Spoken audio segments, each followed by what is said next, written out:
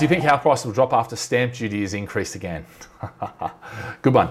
Awesome question, actually. And you know what? Get a lot of people asking this question right now is, do we have to rush?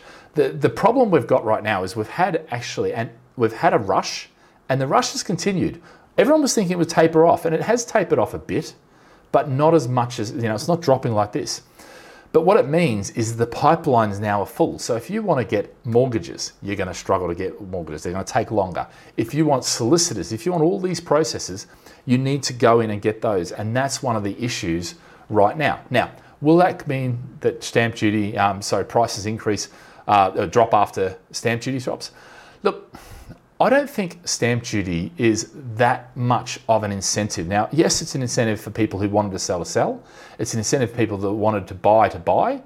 So it's been a great thing from that perspective, but it's only, it's for a limited period. And yes, I do think prices will drop? No, I think what it's done is it's got us through the winter months. And I think that is above all the key thing here. It will keep some buoyancy in the market over the winter months so that when we hit that spring bounce that we call it in March, April every year, that's the time at which then the stamp duty will drop away and the market should pick up. So I think it's actually perfectly timed. I don't think we're going to see a drop because of the stamp duty, okay?